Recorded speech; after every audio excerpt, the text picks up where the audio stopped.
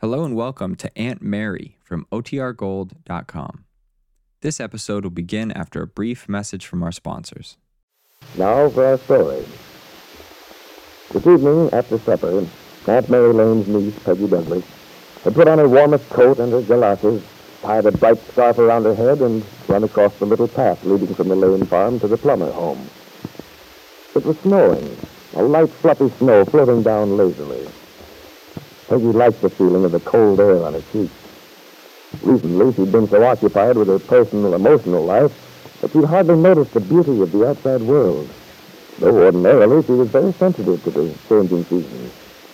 But tonight, as she hurried along the little path, she suddenly felt more like her old self, carefree and useful. She stopped impulsively, rolled a hard little snowball, and threw it across the field with all her strength, the way she used to do when she was a youngster. Then, feeling a little foolish at this childish relapse, she resumed her walk toward the Plummer house.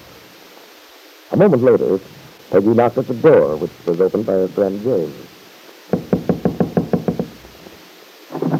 Hi, Peggy. Come in before all the heat gets out. The house is just beginning to be bearable. Okay.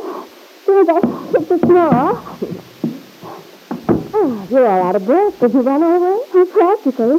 It's wonderful out here. Oh, isn't it? I was out a while ago to get everything kindling. This is the sort of weather we used to change for when we were kids.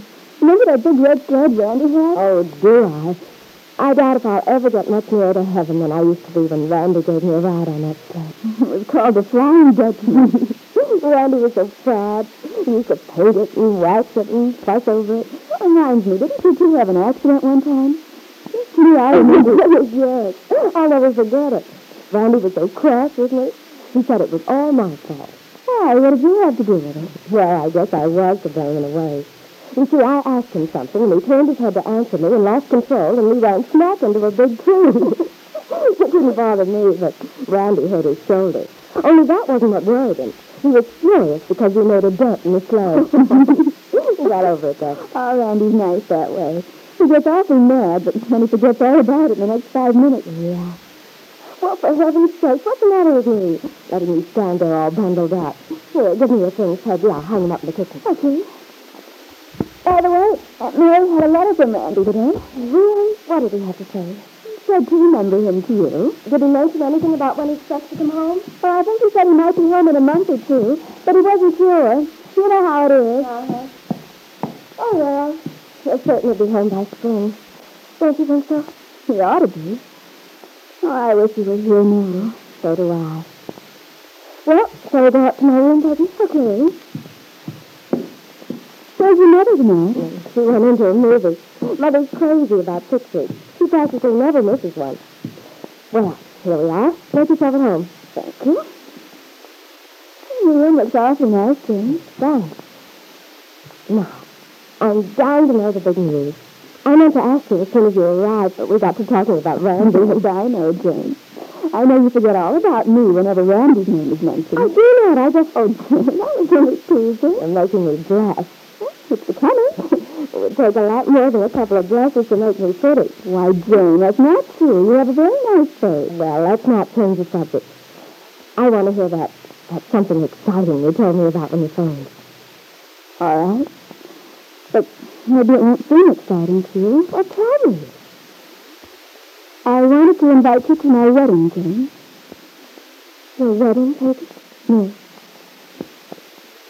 Then you still can do it. To marry Nicholas Dillon.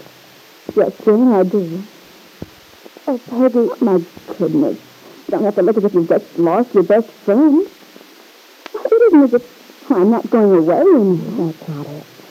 Jane, I thought surely by this time you'd understand how I feel. That's funny. Because I've been thinking that surely by this time you'd have come to your senses. Come to my senses? Jane, Peggy, you remember our talk the day I went to see Dr. Lewis and Kip came in later. It's hardly possible I'd forget that day. Well, then, of course you remember what you told me about this. We said a lot of things that day, Peggy. Don't try to pretend to me. I know you too well for that. You know very well what you told me that day. You told me you were still in love with Bill Meade. Well, supposing I did. doesn't necessarily have anything to do with my marrying Nicholas. Peggy, how can you say such a thing? You can't mean it. But I do mean it. You mean you can sit there and tell me you intend to just cold-bloodedly go into a marriage with Nicholas? Knowing that you're in love with Bill? Well, it isn't as though I were deceiving Nicholas. He doesn't expect. I mean, our marriage is to be based on friendship, companionship. That's nonsense. Well, I don't think it is a bit. Just because it's somewhat out of the ordinary doesn't mean as if you're determined to go blindly ahead and hurt yourself even more. It's bad enough the way things are, but at least your life isn't messed up. And Bill's doing everything he can to straighten his life out. If you'd only be patient, wait and see. Be patient. Wait and see what, Jane? It just makes me sick, that's all. To see you deliberately throwing away something so precious, so rare. You love Bill. You know that he loves you. It's the most wonderful thing that can happen to a person, Peggy. If you only realize, listen, I think I realize something that you don't. All this talk about true love. Well, I've seen how much true love is worth. Bill married Kit Meade. Left me, Peggy. You know very well he regretted that. He's done everything he can to iron things out, so that he can go back and rebuild his life somehow. You know that, Peggy. No, Jane. That's just it. What you don't seem to understand is that you can't go back. There's too much in between. Too much bitterness. Too many things to forget. So it seems to me there's nothing to do but to go ahead. Oh, dear, excuse me, Peggy.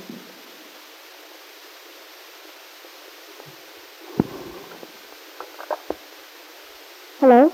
Hello, Jane. Nicholas Dorn. Oh, Is Peggy there? I phoned the Lanes, and Aunt Mary said she was with you. yes, just a minute. I'll call her. Peggy, it's Nicholas. Just a moment. She'll be right here. How are you, Jane? Haven't seen you around town much lately. I've been pretty busy. Here's Peggy. Thanks, Jane. Hello, Nick. Peggy, I hope you don't mind my breaking in on you this way. Why, of course not, Nicholas. I'm glad you called. What's on your mind? I was wondering if you plan to be in town tomorrow. Well, I hadn't thought about it, but I suppose I will be. Well, I wish you'd make it a point to be, Peggy. I have something to tell you. Well, why don't you tell me now? No, I can't. Not over the phone. But what's it about? Is it a surprise? Well, it might be in a way. I wish you'd tell me. You've got me so curious now I won't be able to sleep tonight. I'm sorry, darling, but I'd rather not. I have to see you. Well, tell me this much. Is it something nice? Well, I think you'd better wait and decide that for yourself. Look, give me a ring when you get to town tomorrow. Do that for sure, will you, Peggy? All right, Nicholas. I will. Oh, see you tomorrow, then. Bye, Peggy. Goodbye. Peggy stood thoughtfully by the telephone. There'd been an urgency in Nicholas Dorn's voice, almost a note of desperation. She wondered what he had in mind.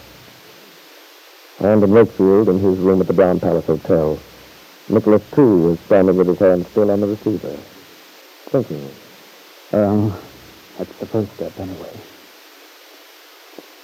I still haven't told her, but I just hope I don't get a weak need at the last minute.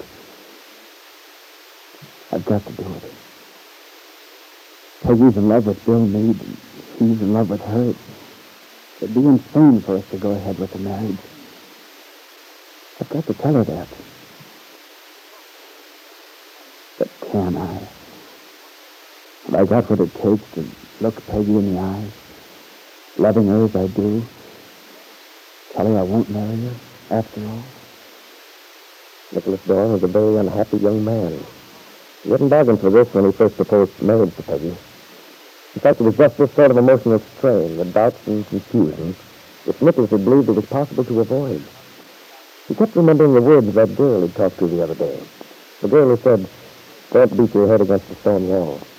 Don't ever think you can make someone love you if that person's in love with someone else." Nicholas knew she'd been speaking the truth.